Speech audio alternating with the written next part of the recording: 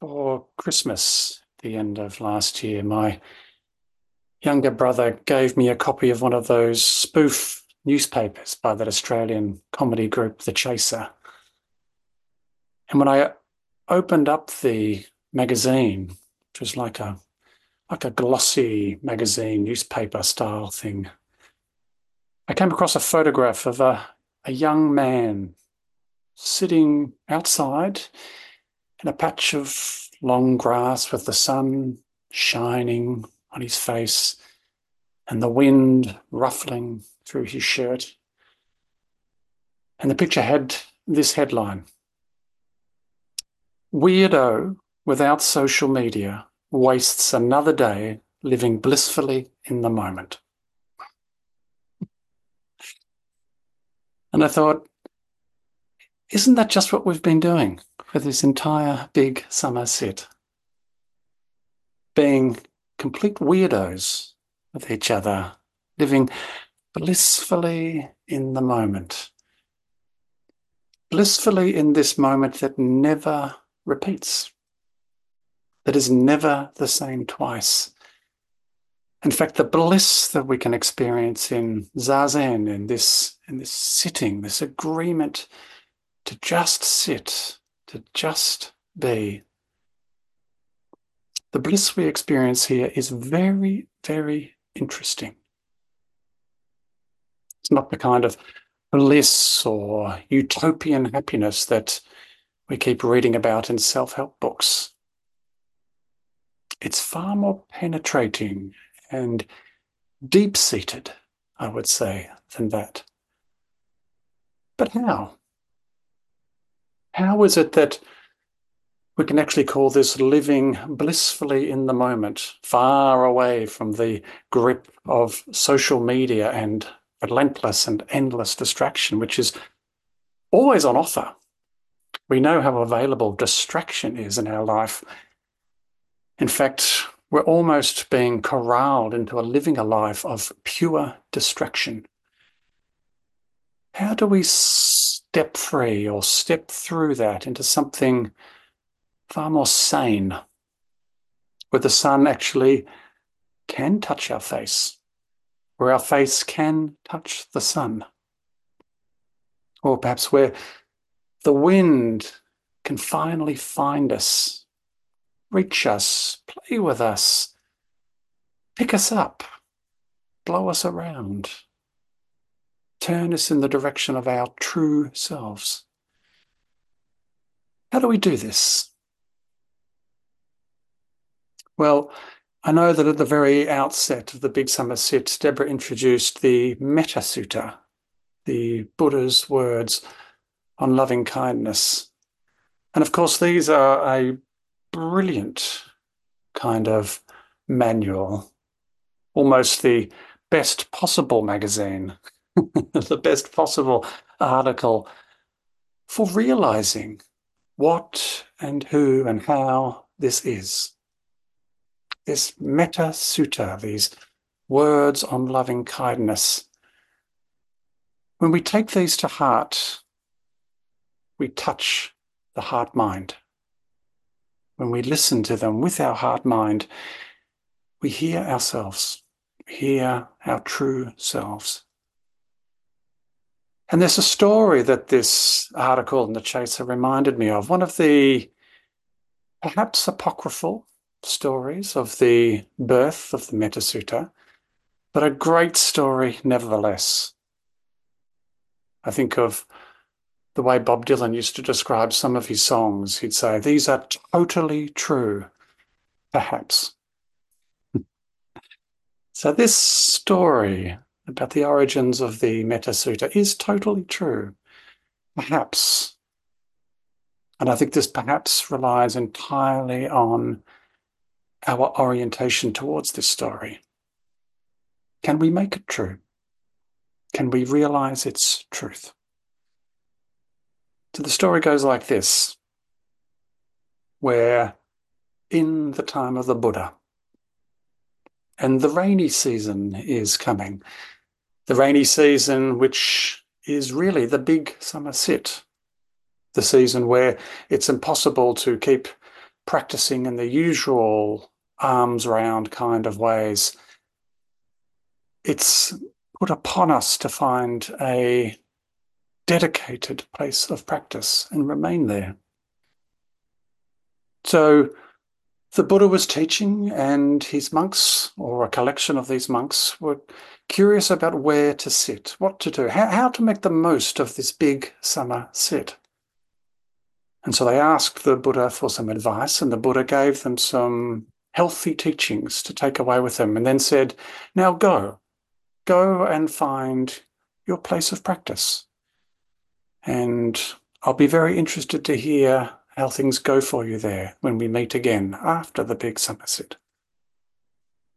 So off they go, these monks, and they happen to head north, quite a long way north, actually, from where the Buddha had been teaching, right up into the foothills of the Himalayas, where they chance upon beautiful, small or not too big, undisturbed forest, right next door to a very charming, very welcoming kind of village.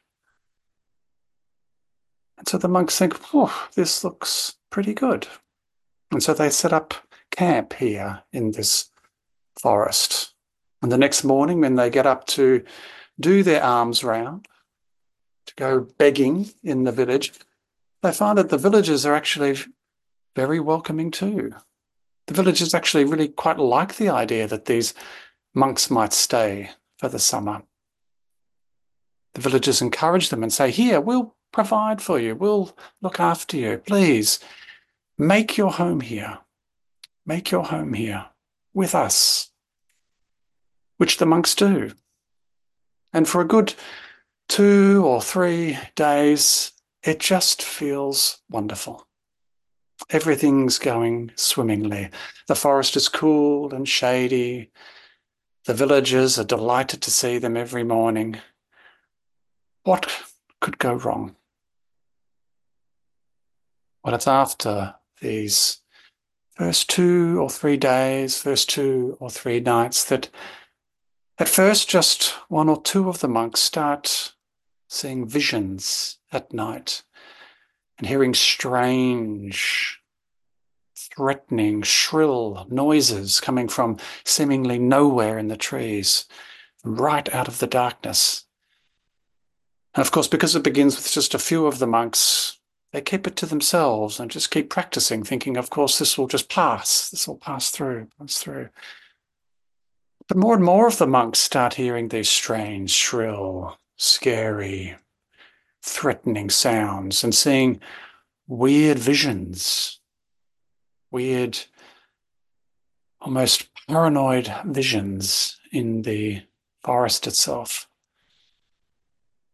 And where they were before, going to the village with great smiles on their faces and in a spirit of joy, there were now frowns and very tired faces because these monks hadn't slept through the night. They'd been so terrified of all these things going on. And they recognized that it wasn't just one of them experiencing this, it was all of them.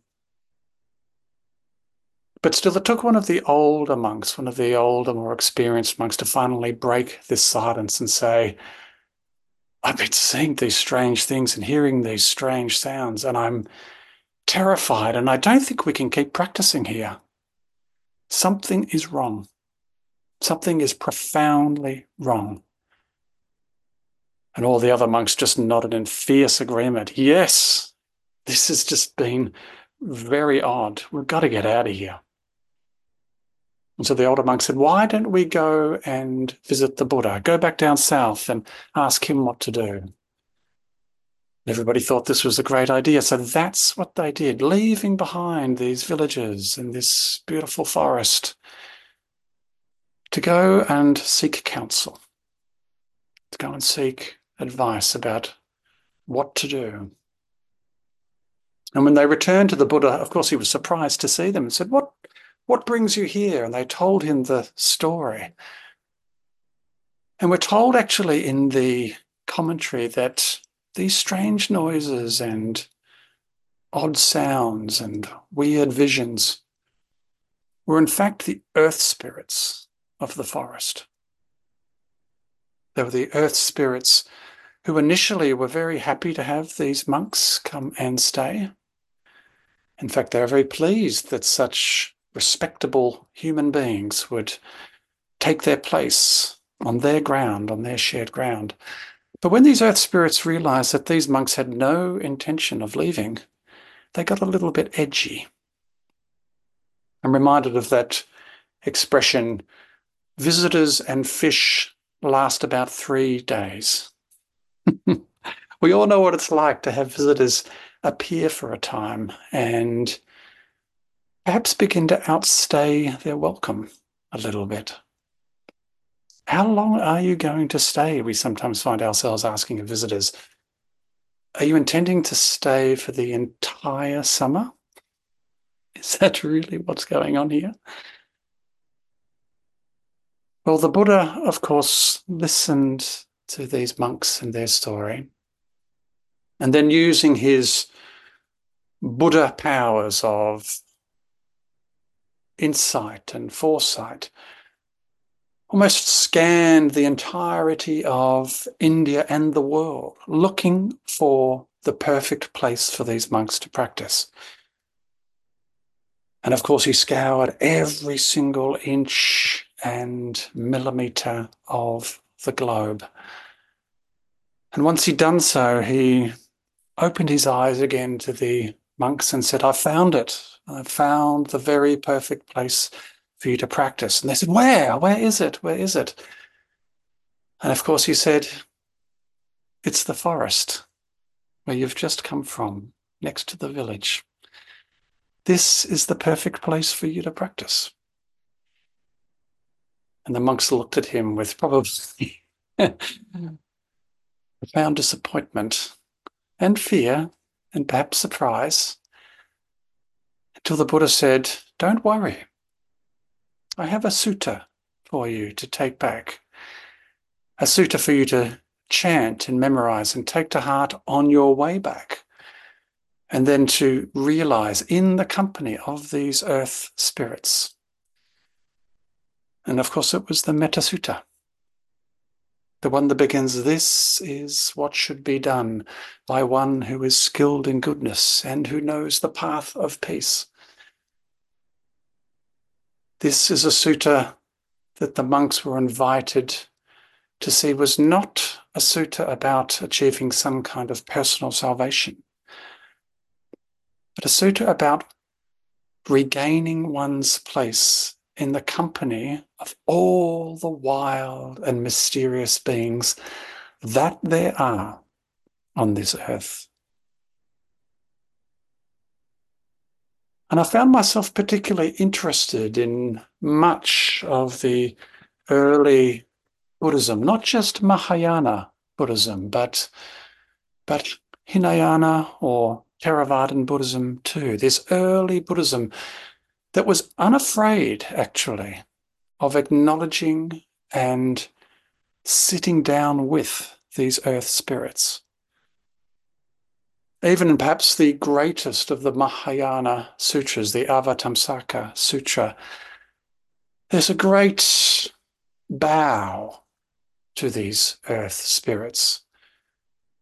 The sutra itself is so huge and vast, I couldn't even begin to scratch the surface, but in it, there's an acknowledgement of earth spirits and mountain spirits and forest spirits and herb spirits, river spirits, water spirits, fire spirits, wind spirits, night spirits, day spirits, city spirits, thunderbolt-bearing spirits, multiple body spirits, footstep-following spirits, sanctuary spirits, and it goes on and on and on and on. To which we could add perhaps kangaroo spirits, echidna spirits, chewin spirits, black snake spirits, wattle spirits, hakea spirits, snapped twig spirits, quartz spirits, granite spirits, all the many spirits with which we share this astonishing place. So even early Buddhism was unafraid to acknowledge the many beings. So why should we be afraid to not just acknowledge the many beings, but practice with the many beings, with the deep compassion that lies at the heart of this metta sutta? Remember that these are the Buddha's words of loving kindness that reach everywhere, to the great and the mighty, medium, short, or small. No one is left out of this. And when we open ourselves up in just this kind of way, then who is not welcome here, in this place, with us? We sit in a great forest, and perhaps the entirety of the Metta Sutta can be reduced or enlarged to "you are welcome here." Now, who is this you? Of course, it's an invitation to see your own place in the forest. You are welcome here in this forest. But likewise, it's an invitation to welcome all of those that you meet.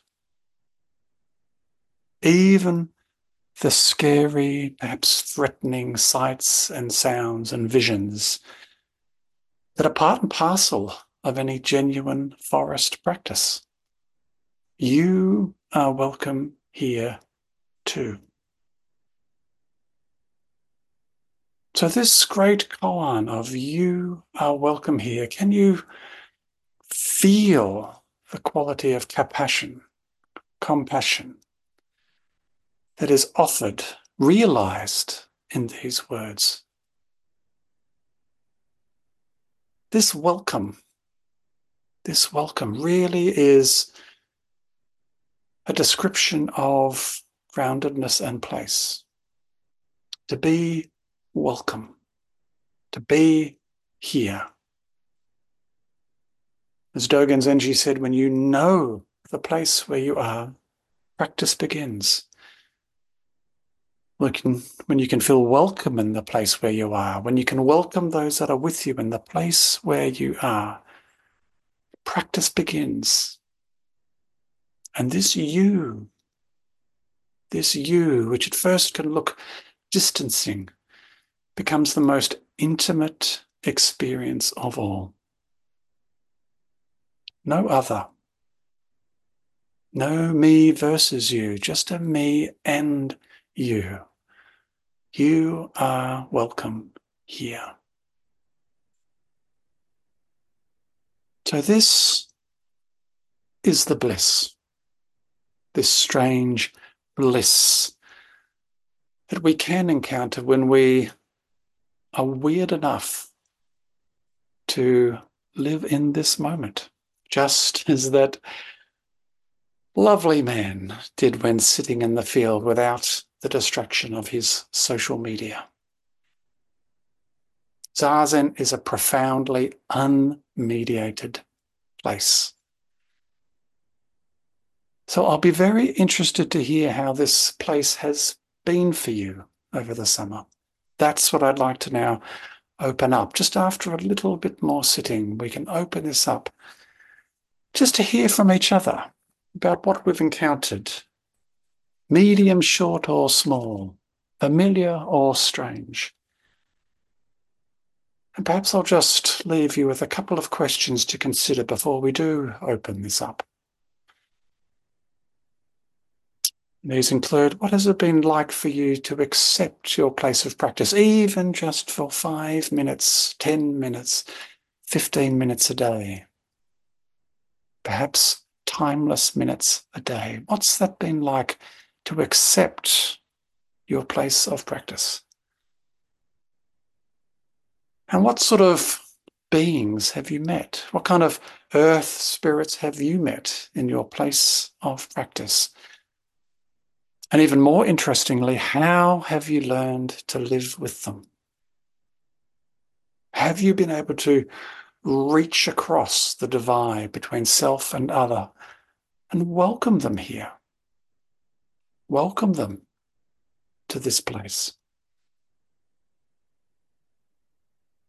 And what is the true nature of bliss in a world as torn as ours is?